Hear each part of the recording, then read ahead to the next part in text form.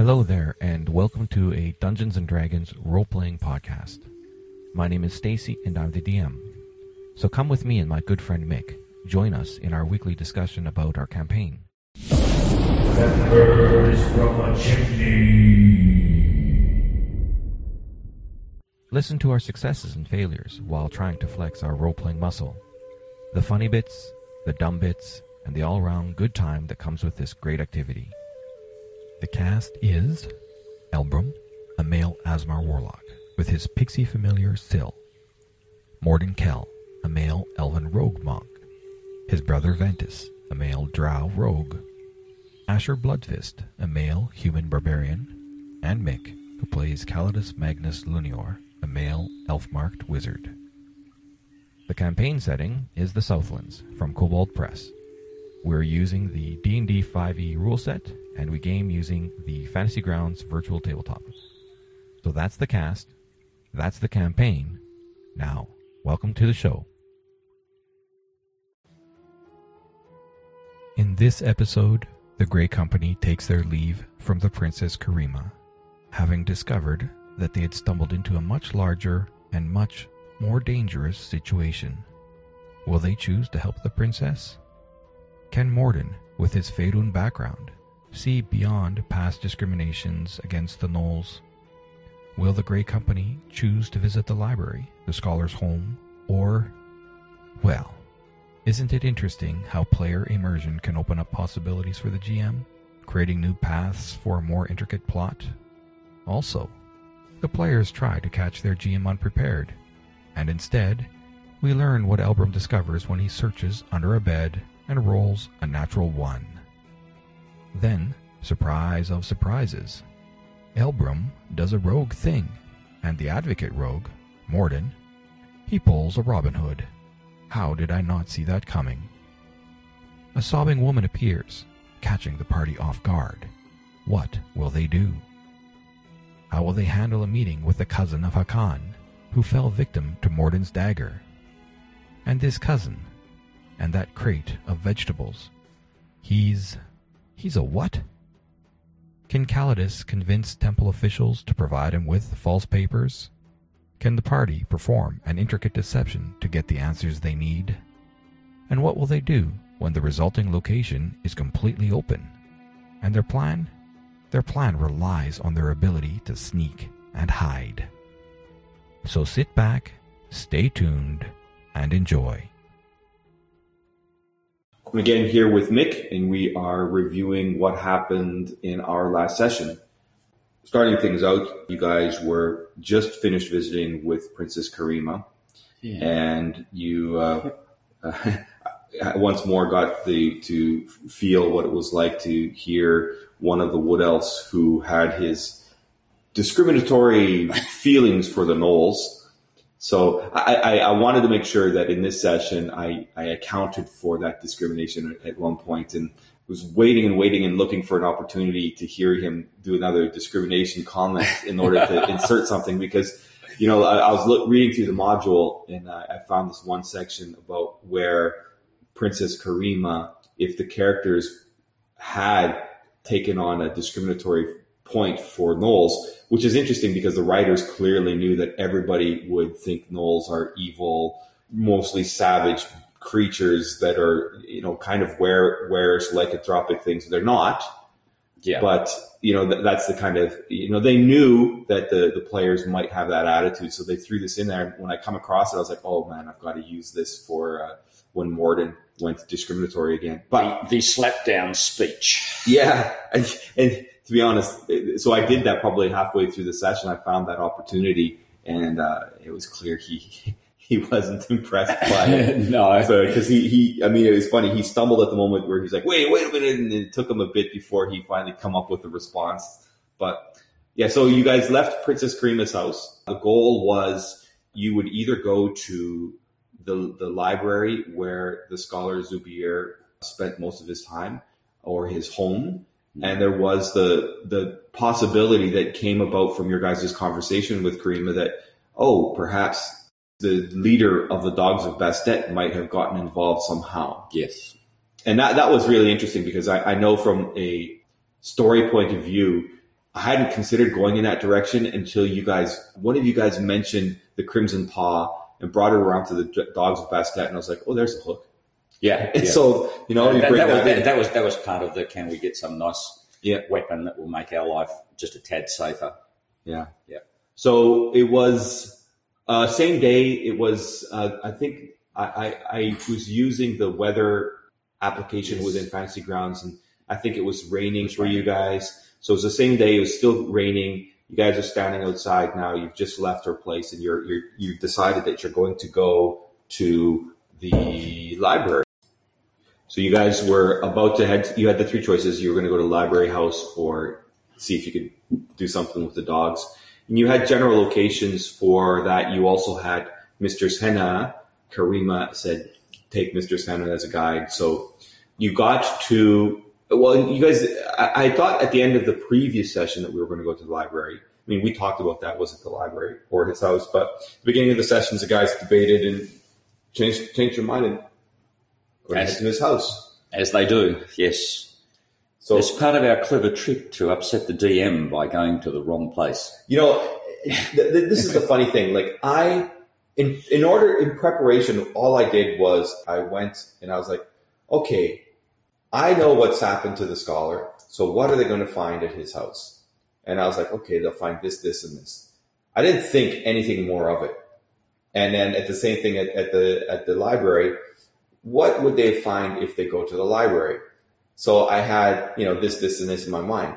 And the only part that stayed true to what I prepared is what you found in his house. And then in terms of what was his house, I didn't even think, I never even thought of, okay, what does his house have for rooms? So you guys go up to the door and you lockpick, stealthily. And I have to admit that Ventus was rolling very, very well to do stealthily open up the room. Like he was rolling 20s to we got in there incredibly easily. Yeah, you didn't, and that was just the thing. I was just like, well, yet nobody spots you guys because what do you do when you roll a natural 20? So I had him roll in the tower because I wanted to try to make it more role playish. So I was like, yeah, okay, you didn't get spotted, you got in. And then it was like, oh, Christ. What do you guys got? What does he have inside his house? So his house was a 3-floor townhouse, like those old England things where there's like houses, they're all connected. So of course the guys were like, I want to go down the alley, and it was like, no, this is not America. there is no alleys here. This is look in the window. Yeah. So they had to go through the front door. I mean, there's really no option. I mean, realistically, I hadn't planned much on, the house. What about the house? So it was a townhouse. He went through the front door. He had an office on one floor, a kitchen on the second floor, and a bedroom up on the third floor. And that was pretty much it. I had you guys role played out what I thought would make most sense to be where it might be inside his house. And we found the goodies. Yeah, you found a few goodies. And I enjoyed the bit because I was thinking as a scholar who never married, I was like, he's got to be OCD. So his house is going to be really quite clean. So that's why, from my point, I was just like, okay, the messiness is kind of part of the clue. I got a kick out of Elbrum. I'm going to search underneath his bed. And he rolled a natural 1. And I was just like, how do you not search under the bed with a natural 1? And I was just like, yeah, you go down to get there and you accidentally stab your eye with your thumb. It came out of nowhere, which was good because he was then half blind for a while. Yeah. It was, I mean, the things you have to ad lib and come up with. And I don't know. I've heard some guys talking recently about these things called mega dungeons and stuff like this, where it's these 8-level dungeon and the dungeon master's prepared like all the different rooms and what you would do. And then they're like, and of course you only get to use like 20% of that content. And I'm just like, oh, that's a lot of work. It is a lot of work. And thinking about what I've done in Fantasy Grounds, preparing the campaign setting in a sense of, so you have your PDF document, and with that document, they give you a description of the world. There's this state over here. In this state, it's like this. And that's really pretty much it. Maybe you get a potential couple of hooks of things that, well, if you go there, maybe these could happen, but it's up to the DM to, I'm going to take that and use that and somehow make that part of my story. So preparing it really is, here's a picture of the world. And then in Fantasy Grounds, you're dropping pins so that, okay, this is the name of this city, and in this city is a very brief description. Or some cities might actually have some content that the campaign settings talks about, like the city you guys are in, Purbastet. That one's probably takes up about 30 pages in the campaign settings. So they actually talk about, well, this pyramid is the Pyramid of Sand. This is what is notable about the pyramid, which is good. And that's all I know from that. And then it's really ad-libbing what could possibly happen from that. And I notice that Chris Perkins story. does that well too, because he takes, as they wander through the podcast that they do, when something unexpected pops up, you can almost hear the wheels turn, and it's either I'll give them nothing or I'll give them something. And his ability to come up with a very small, very short creative and then close it down, or come up with something that he can hook into the story, is really good. And that's, again, like you say, that's what happened in the house. Yeah. It was very much a case of, and when you look at the looking under the bed scenario, which was excellent. He rolled a natural one, therefore he wasn't going to see anything. Yeah. This was clearly an opportunity to exploit 5 minutes of light entertainment, which I thought that went quite well. Yeah. Because then someone else looked under the bed and found an envelope. Yeah, well, this is the thing too, because what I started realizing too is, there's so many tools that are available for a DM, and we're starting up with the West Marches camp setting that I'm doing. There's a lot of random tables and things like treasure hoards, individual treasures and stuff like this. And I was just like, well, why wouldn't there be an individual treasure inside this house somewhere? So I was thinking about where I might find it, and I was just like, he's an OCD-ish person. He's not well-to-do with money. So I rolled on the individual treasure table and got it was a pathetic result. But, okay, underneath the bed, there's an envelope. And, of course, everyone got terribly excited because here's an envelope and this is going to be the key to the world, and we will now unlock all the mysteries that have ever been known to man. And it wasn't. No, it was just 12 copper pieces inside the envelope. And this is the brilliant part. Yes. Where Elbrum, who is the warlock, I'll just take that money. And Morden, who has been the advocate rogue, is like, I'm going to not let him take that money. I'm going to make sure it goes back in the envelope and underneath the bed. And I was just like, well, how about that? I'm not sure how the role-playing part of that was, but wow, impressive. And so Elbrum's got, blind in one eye and attempts to tip the coins from the envelope into his pocket. Yeah, and then again... Called on the way in. Yeah, Morden did a really good sleight of hand check, and so it's just like, you feel like you're dropping the coins in your pocket, you're not really paying attention, but instead they're going into Morden's hand, and then he's put them back in the envelope and back into the bed. And that was nice. That was funny. Pieces. And that was funny. The whole thing was played as soon as it was like it's 12 copper pieces. The group just went into, we can do something silly. I needed to give you guys some very important plot points to get you, because I was really trying to push things towards some kind of an encounter, because I recognize that you can role play quite a bit, but you need to have an encounter there where people are doing more than just skill checks and doing. I think that this particular group is happy. I don't think it needs an encounter every session. I don't think that they do. I think that if every second session they get one, they're happy. I don't think it's like the West Marches. Well, yeah, true. With West Marches, you have no choice. You really want to make sure there's an encounter because there's no story. Yeah. But, yeah, so the thing was you guys, but I wanted to make sure that you guys were, encounters doesn't necessarily mean combat.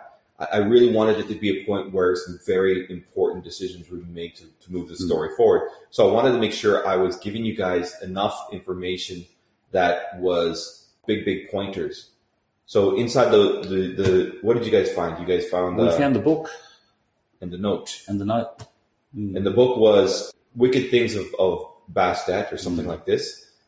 And the note was gear required, and it listed out a bunch of gear. Yeah. And I was so happy, when the guys had read that, they're like, oh, he's going tomb robbery. And I was just like, impressive bit of deduction there. Yep. And I hoped that relationship would have been seen. So I was really happy that it was seen.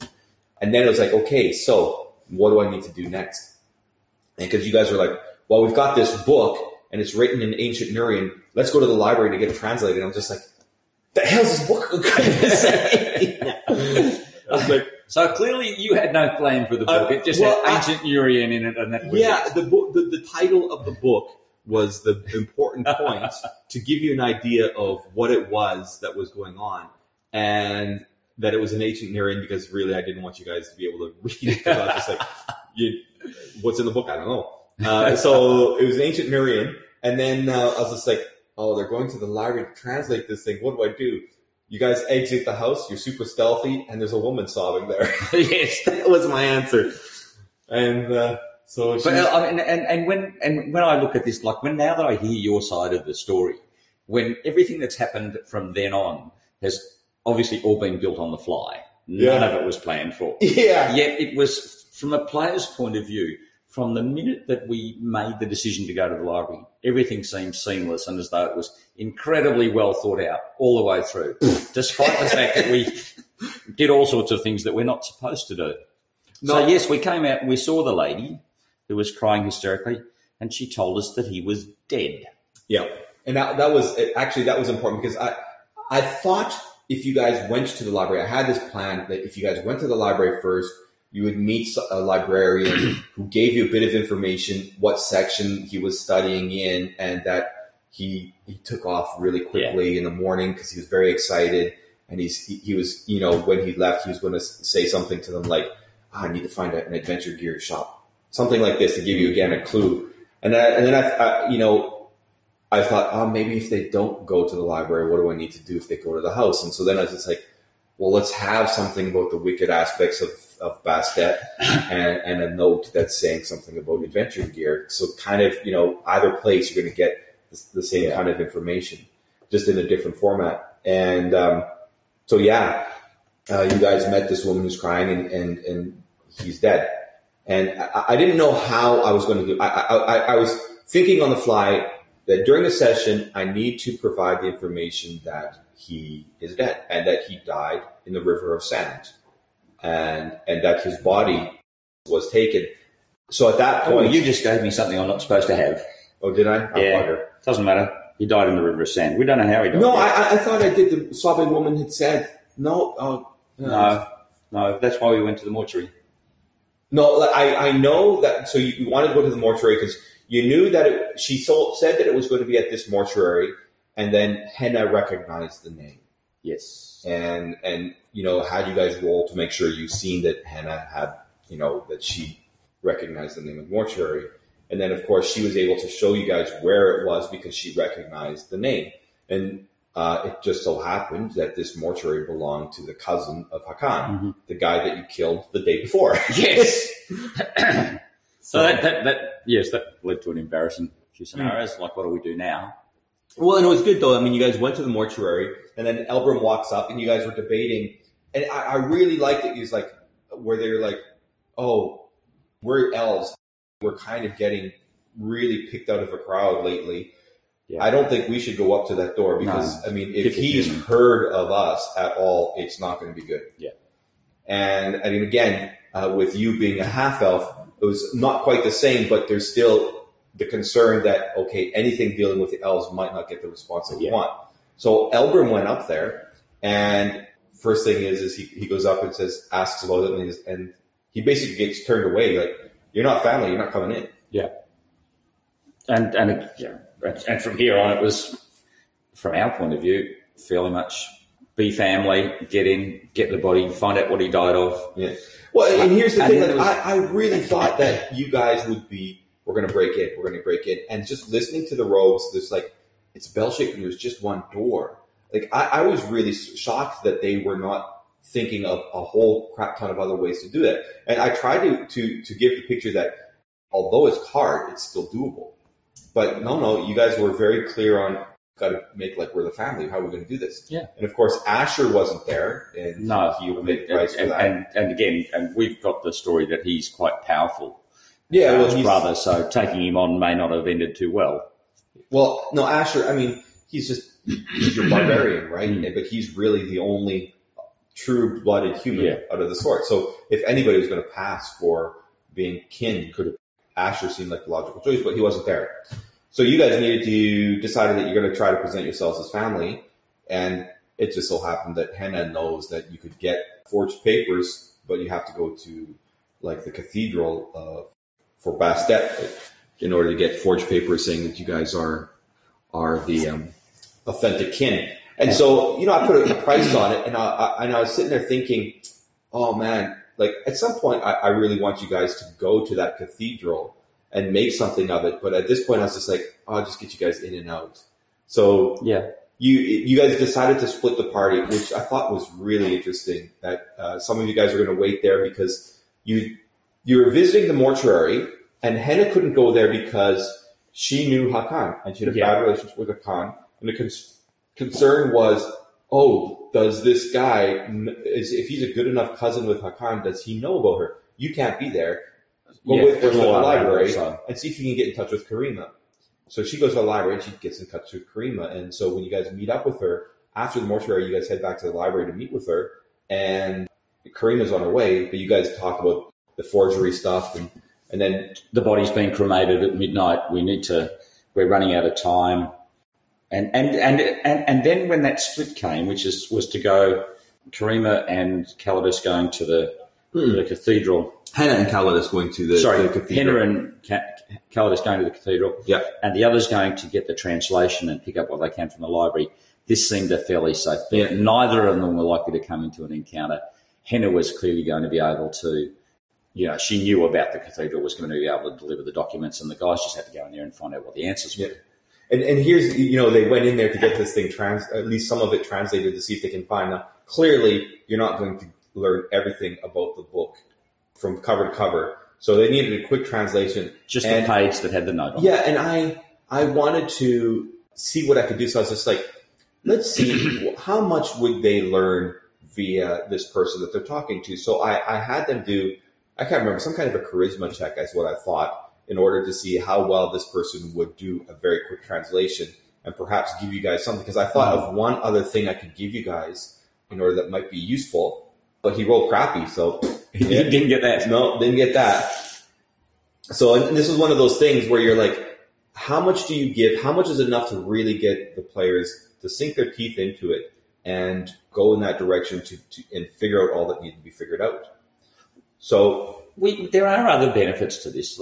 I mean, we're gathering information about the whole town. So we now know there's a library that's full of information. We now know that's where the scholars hang out. So we've now got this. We're now armed with this piece of information. If we don't know it, they probably know it there, and if they don't, they can find it for us. In the same way that the trip to the cathedral was, this is a fairly spectacular building with bits and pieces floating around in midair. Yeah, clearly. Something. I mean, there's no way that Calidus would not say to the other members, "You really need to come and look at this. This is like the Eiffel Tower." Yeah. So it's one of those things. And we've got the pyramids that are still sitting out there, and everyone knows that they're there. And that's like, you can tell in the back of their minds, we are going to go and have a hunt through the pyramids. That's going to happen. Yeah. And this is the thing. This is one of those things. Like, I want to wet your guys' whistle in terms of, go along this way. This is a pathway that's going to reveal stuff that is potentially related to a bigger story. But just as well, you guys could readily be saying, I don't care. Let's go check out that pyramid. At which point I've got to, you as a GM, you want to keep your players happy. And so being prepared to be able to say, all right, you go over the pyramid. This is what the pyramid is. And then make something of it. I think I'm ad lib ready to be able to do some of that stuff. If you look at the previous game, though, which was exactly the same scenario, and you look at what we did then, so different group of people, and I'm the only one who's played both, the last group bounced around all over the place. So the story wasn't really coherent. Yeah. If you were to rewrite that and rewrite what we've done so far, ours would make a novel and theirs would make the ramblings of a drunk. And that's funny, especially from the player point of view, for sure. From my perspective, I had thrown out so many potential hooks that could, in the other game, to bring you into a thing. So I was really building up to a point where I was thinking it would reach a crescendo and then these reveals would be like all the hooks would be answered. So it was building up like that, and I was happy how that was building up. But what was disappointing was that group never remembered anything. And therefore, although I felt it was building up to a big reveal, because when they found the Grimalkin Eye, So it's like all of a sudden, at least one of them was like, oh, this makes so much sense. This is why the cats have been doing all of these things lately. So, when he attuned to that object, it started making sense. But now I realize it made sense to him. The other guys, they didn't care because they really weren't involved, or they weren't paying attention to the story or the characters or what was going on. And so, yeah. And we are still, as a group of characters, seeing this whole thing. Clearly in the back of the minds of the characters now there is the idol, the second part of the Grimalkin Eye, is still an item that is related to what we're doing. Yeah. And this death, we're hoping it's either going to be a sideshow and not relevant, or it will lead us further on the path that we're going down. We expect it will lead us to the second part of the Grimalkin Eye. It's come from, what's her name? Karima, who says that clearly this is part of it. And then you go back and dragging out in the background, there's still the Tuscany running around. But still, the thing that I like specifically about this group, though, is that, they'll say something that was relevant that we talked about like 3 or 4 sessions ago. Yes. And it's just like, that's good because they are, I know they sit in there when we do it to start up the session. We're like, okay, so what happened in the previous session? Just because I like to hear the player's perspective of what they remember.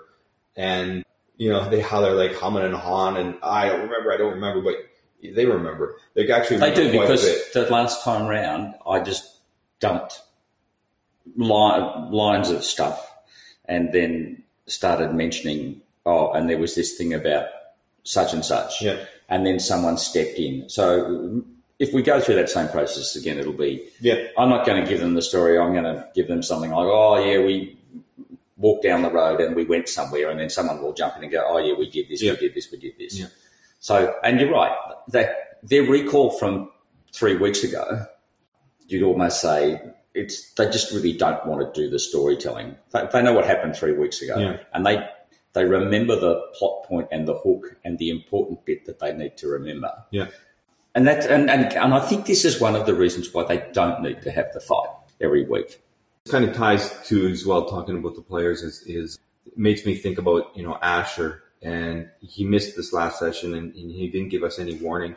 This is one of those cases where as a DM, all of a sudden, I started thinking about this last night and I was like, he hasn't responded on Discord. I wonder if he is, for whatever reason, moved on. And that's one thing that is really upsetting is when people, for whatever reason, I don't know, maybe he's not involved in the story. He seemed really excited with the big reveal I provided for him for the Black Sultan, who was the guy who killed his parents. I thought that he would really be biting into that, but I don't know, maybe he was really wanting to do more Murder Hope. I really have zero idea why last session was. I mean, previously he missed a session. He's like, he gave me a very good reason, and I was like, okay, no problem. Personal life, I understand. But even if you got to work or you got a kid's birthday party or something, life comes up. But if you give nothing, then to me, that's just really rude. So I don't know what to think about that, and what is that going to mean for the party? Because we're just going to get APOC to come across, and he's going to be there. To be honest, APOC, he was an interesting character. Anyways, so you guys are at the library, and are you, Calidus and Henna have headed off to the cathedral. Morden, Ventus, and Elbrum are at the library. Ventus has gone in to get the translation. And I didn't play up the whole Elven bit this time because I really wanted a lot of things to happen. So the NPC interactions, I really downplayed them. Karima arrived, Elbrum and Morden were there. And so they start telling her that he's dead, that he's here. And those were important pieces of information for her because all of a sudden now you're like, she knows this person. And you guys learned something really quite important at this point about what possibly is going to be happening to the body before midnight, which is you guys could really need to start moving. Yeah. There is a level of urgency crept in. Yeah. So what did you guys end up learning that put the fire under the bridges? Put the fire under the pot, one would say. Yeah, exactly. The fire under the pot. I think that there was this. Well, before we actually went to the library, we did, and before we went into the mortuary, we did notice there was the the 2 boxes of vegetables that were Yes. being delivered. Yeah. And everybody went, oh, that's just weird. Yeah. That was really strange. And, of course, and again, it's one of those wonderful plot points. Everyone remembers it happening, but no one has a clue why. And then all of a sudden we get and we suspect that he might be a cannibal. And it's like, oh, what? Yeah, that was good. So, and so everybody's sort of sitting there going, okay, he's going to be cremated at midnight, but he could also be eaten. So you knew that you needed to go find the body, but there was no sense of real urgency until Karima came in, and then she's like, oh Lord, he's probably going to eat the body. We need to get this body because we need to find out what he knows. We'll do a speak with the dead spell. And like all of a sudden, like, oh yeah, this is really urgent. We got to really move. Yeah. I thought that was a good one. So we've obtained the false documents. Yes. You bought the false documents. You Which was paid a few palms in order to make it happen. Hannah managed to get you through that quick. And we've all met up back at the cafe opposite the mortuary. Yep. And that's where planning started coming. How are you guys going to? Yes, and there was conversations Well, about it was great. I loved your guys' conversation at that time because I just sat back and let you guys just go, and the ideas that were coming out about how you're going to do this was pretty good. Yeah, and like we didn't do the dwarf dressed as a giant thing. We put 2 dwarfs on top of each other and wrapped them in a big coat, all that kind of stuff. We went through. Clearly, we had to get someone in who could be hidden so that we could take the body out or whatever happens. And we don't know if that's going to happen anyway. Yeah. And someone could spy on this guy. We know that they suspect that he's a cannibal, and we know that if we could provide the evidence, this would be good for us. Yeah. And here's the thing. Like for me, like I love the story, but I was thinking, okay, I was waiting to hear if you guys said something like, well, we'll disguise ourselves as the pallbearers, and Calidus will go up and be the bastard half-brother. He's got the documents to prove it. But there was no bits of disguising, so I was just like, so Elbrum, who'd been there previously, then I was like, well, does the Sultan, the self-named Sultan, does he recognize Elbrum? And it doesn't matter if he does, because, having been there before and saying that he's a friend, he's now carrying the coffin.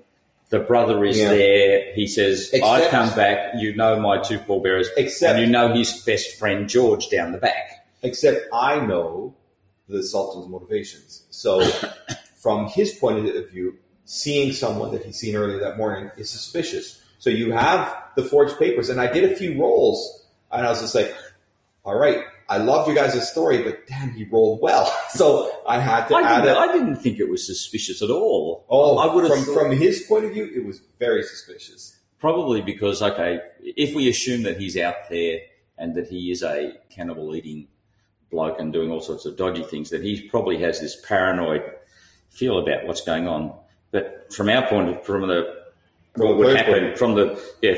anyone look, the pub test, I guess, is what you call it. On a pub test, this would seem perfectly normal. Yeah. So from the paranoid bad guy position, he's sitting there going, hang on, that guy's back again. Yeah. But so, I mean, you guys... And it was clear that, yes, our role was crap, and it was clear that your role was brilliant. And you guys didn't have to roll at that point. You guys came in. You came with the forged documents. Yes. You were inside the entryway, a very tight, small entryway that was all curtained off. He's just like, wait a minute, and he disappears, heading downstairs. And so you guys are just like, what do we do now? And I thought that was funny too. All of a sudden, you're peeking through the curtains, getting a lay of the land, and then all of a sudden, what are we going to do? What are we going to do? And that was a real shock, because that was, no one, I think, expected that. That's a crap layout. Yeah, we've smuggled someone in a coffin, and we expect that there will be rooms and doors and this kind of thing. And then he goes off to downstairs to check something out. Rogue gets out of the coffin, looks behind the curtain, and we are in a giant auditorium. Yeah. With no doors, no hidden areas. The only thing to hide behind is a single barrel, and it's 15 feet down from where we're standing. Yep. You guys are at the top of a big thing, and there's a huge fire pit in the center with the cages that they use to burn the bodies in. So and that was pretty much it. And so it happened. Like I say, the session, there was there was a fluidity to the session, and like I ad-libbed a lot of stuff, which I thought, is it making sense? I hope it makes sense. And trying to push things to get you guys into that mortuary. But it did take 3 hours to get you guys into that mortuary. It didn't seem like 3 hours. Again, it doesn't seem like 3 hours. It's this continual thing of, if you're having fun, you're having fun getting there, and it doesn't matter that you don't get there today. Yeah. This is like the never-ending world tour. You know, it's all paid for, and it'll finish next week, or it'll finish in a decade. Yeah. Still, I was, I know you were saying that, but I'm always cognizant that there are people that they say there's the 3 things for a story. It can be a social-driven story, a combat-driven story, or what's the third one? Experience point-based story or something like this. Okay.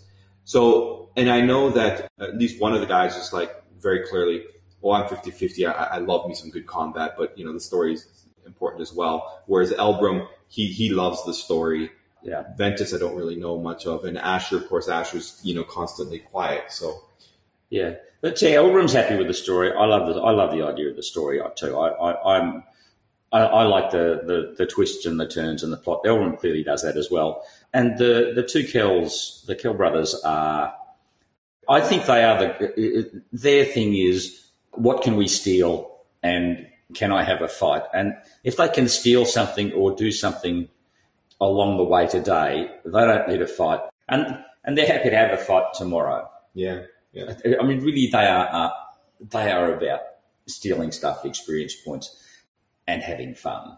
Yeah, and the downside is that because Asher is has not shown up, if this whole exercise could get very interesting if we get to a point where there are 4 of us and none of us are fighters. That's true. In which case, it almost becomes a very tactical thing. Well, that's the thing is like, and experience points will be very important. I had people like they're saying to me the other day, it was like Dagobah killed us and stuff like this, and I was like, well, no, I'm sorry, I didn't kill you. The goblins killed you. I'm playing the goblins, and if I'm running 10 goblins who've known each other for a while, they will be tactical. Yeah. So if you're playing a scenario where, well, you also learned through some gossip that this Knoll, owner of the mortuary, is also a necromancer. So you do know that he's got some skill. So what does that mean? And from my point of view, well, I know him, and I know that he's got the 2 Knolls in there. And if you guys fight, I will take advantage of tactics. So if you guys are wizards, I mean, you don't need to have a fighter in your party to be able to win a combat. You just got to play smart. Clever. Yeah, that's right. And I think, and that's what I'm thinking too, is that if if Asher doesn't show up next time round, how do we as a party look at this whole fighting scenario? I don't think that we'll change anything. I still think that we will do the things that we're doing now. We'll be more about being clever, more about getting information without fighting for it. And we will actually rely more on our distance fighting abilities. Yeah. Right. And strategic abilities. There'll be no more there will be funneling people into, small alleyways and all that kind of stuff.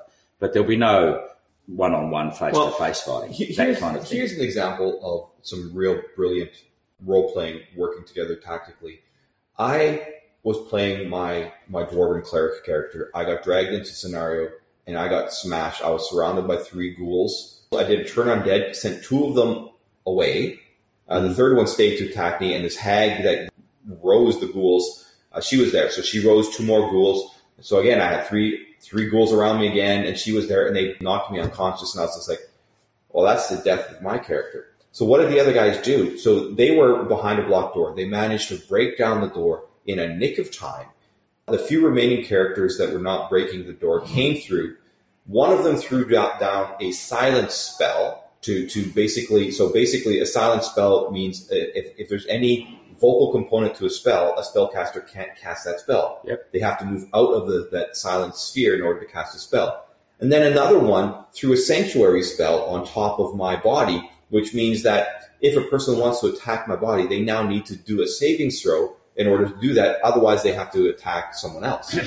So I was just like, wow, that's working together tactically. And holy cow, because they did that, I survived. Hmm. When if it was really no tactics involved, I was as good as dead. Yeah. And when you and this is similar to what happened in the West Marches game. Although there was a disorganised rabble there, the spell casting and the keeping the that's right. the opposition creature alive, the bugbear. The bugbear. One guy put a sanctuary spell on it to prevent anybody from attacking him. Yeah. I mean, this the thing is, you understand who these people are, so and work. Yeah. He did that. Two of the guys stood and formed a line, a physical barrier between him and the people who were after him. Yeah. The people that had good spell abilities played from behind the defensive line and kept doing this, putting people to sleep, slowing them down, that kind of stuff. And at the end of the day, because of the good tactics, what happened was that we won. Yeah. We defeated a party that probably wouldn't have beaten us anyway, but we defeated them without having any damage inflicted on ourselves. No, zero damage. Yeah, you guys did good. But that's the point is tactics. So tactics, if you don't have it doesn't you don't need a balanced party, has a cleric or a healer, a fighter, a rogue, whatever. I mean those are the typical samples. But if you think and if you've got 6 sorcerers, everything's still possible if you are able to think tactically. How do I keep my distance from those that are approaching? And half a dozen sorcerers keeping the distance should be able to win. Well, and that's quite simply. Yeah, and I mean, the only thing that they can be hit by is distance objects, arrows and spears, or another sorcerer. And that's the thing too, is like at the end of the day, if you're playing 6 sorcerers and you've got creatures that are approaching you and you don't know are they friend or foe, you better hope that you've got really good things like insight and whatnot so that you can tell. But otherwise, if you're worried because you don't know what these guys are going to do, well, then you better start shooting from a distance as soon as possible. And Or hiding. I mean, and that's the other thing. The option to do nothing is always a winner. Yeah. Without Asher, I mean, it's still possible. I prefer to have 5 players, but you guys I still think you could go in there now.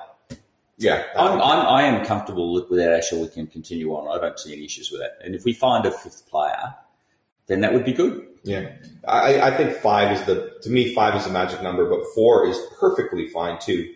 And at the end of the day, what do you guys have? You have a wizard, a warlock. Morden is a monk rogue. Yep. And Ventus remained just a rogue. Yeah. So I mean, it's not completely balanced. You got 2 spellcasters and 2. Yeah. So still, Morden, of course, he's right from the beginning. I remember, like at the beginning, I was just like, when you roll, you need to pick a character that fits your rolls, and almost all of them, except for one, had pre-rolled a character. I was like, no, that's not going to fly. You need to roll in front of me, and then those are your stats. Yep. And they are strength, dexterity, blah, blah, blah. And they're like, I mean, for the most part, all of you guys rolled exceptionally well. We did. Everything is still possible with 4. 5 is just, I find that one extra character, it's not a bad thing. And we should be able to scoop one up from somewhere. Oh, I'm sure we will. Like I know that there was 3 other people who wanted to join the session, so I can just put out the ad again and say, hey, we're looking for a 5th.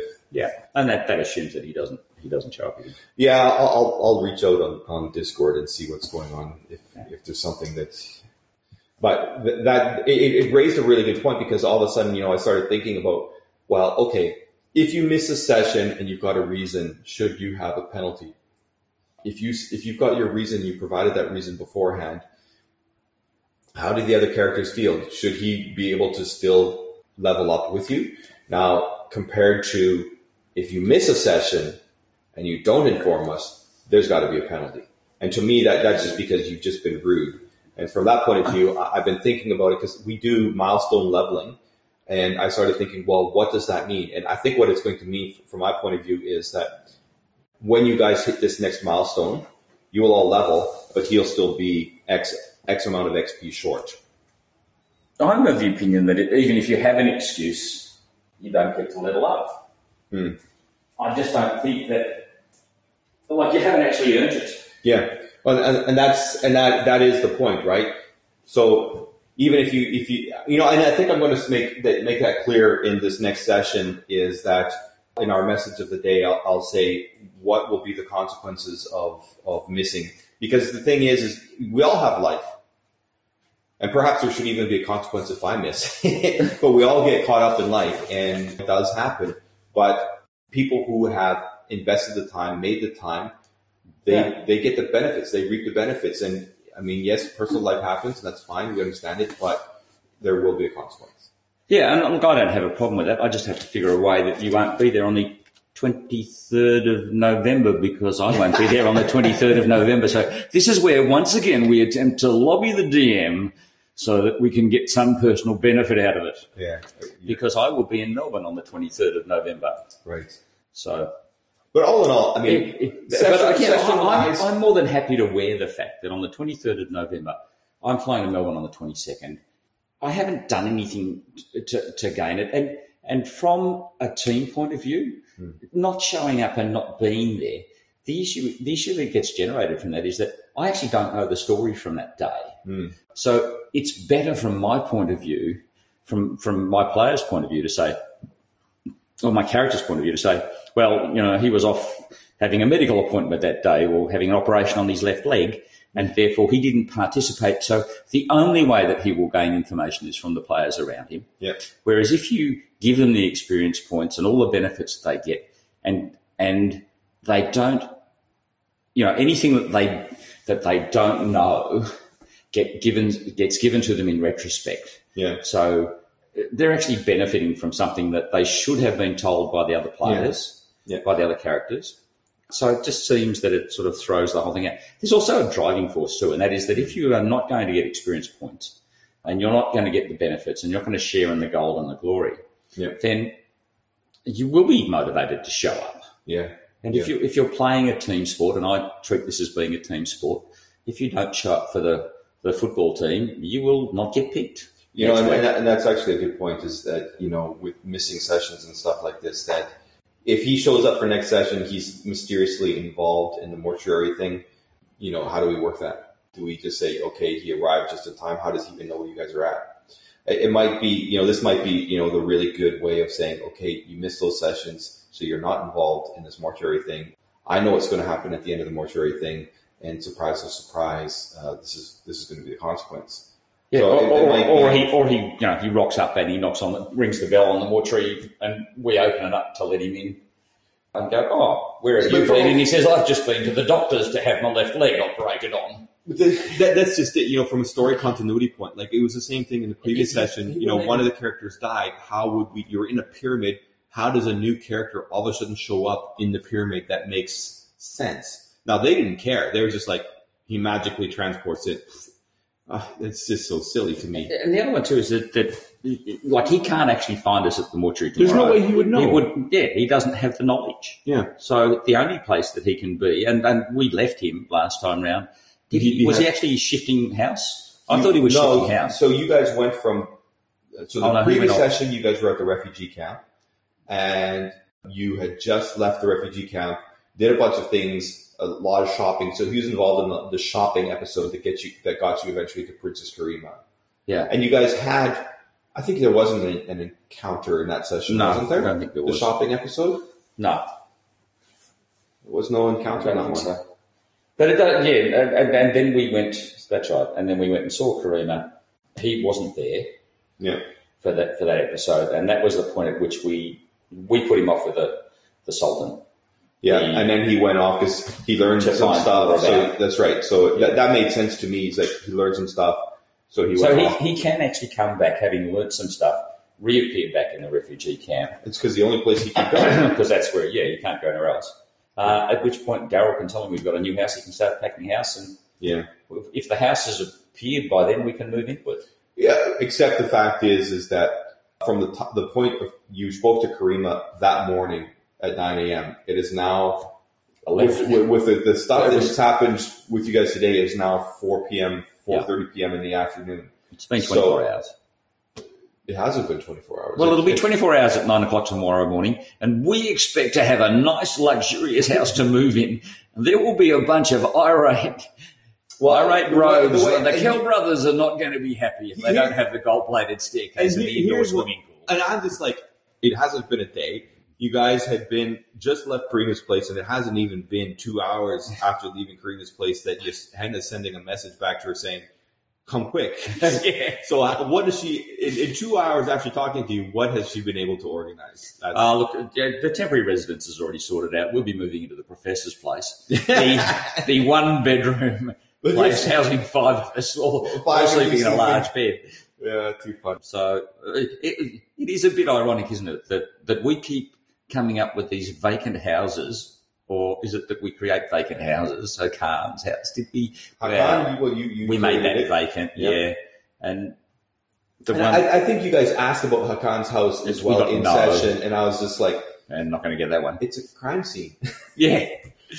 However, even though you guys have been exonerated from it, it still remains a crime scene. Yeah, that's true. But given that she was the one that pulled a few strings there, well, maybe we could. Yeah. No, that's okay. I'm in terms of the story, we go back to the whole Asher thing. Yep.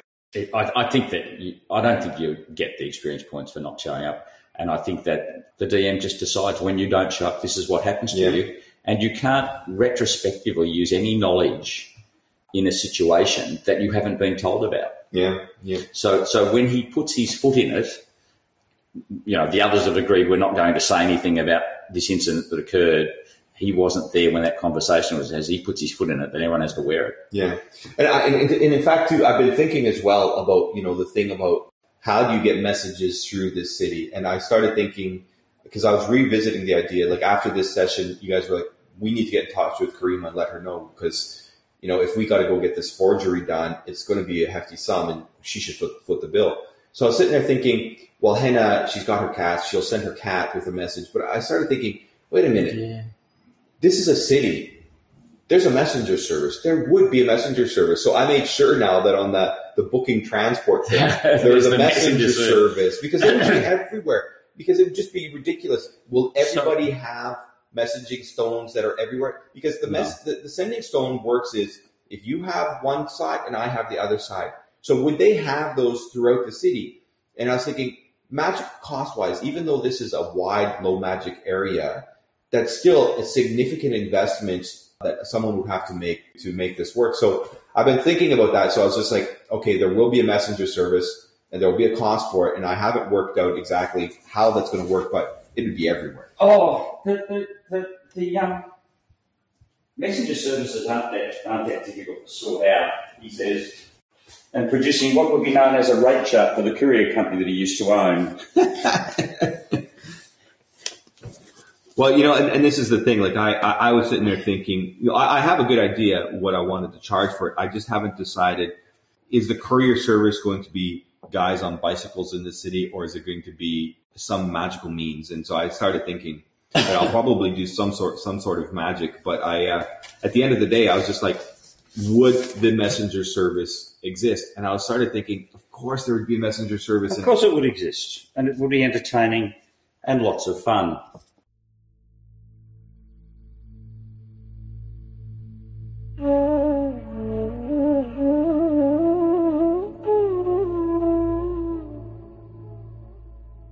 Why, yes, this is in fact an abrupt close of this podcast. Sadly, I've fallen victim to missing sound files because I didn't back up. Sigh. Many apologies, good people of the interwebs. Nonetheless, I do hope you enjoyed this episode, and I'll be back in just 1 week.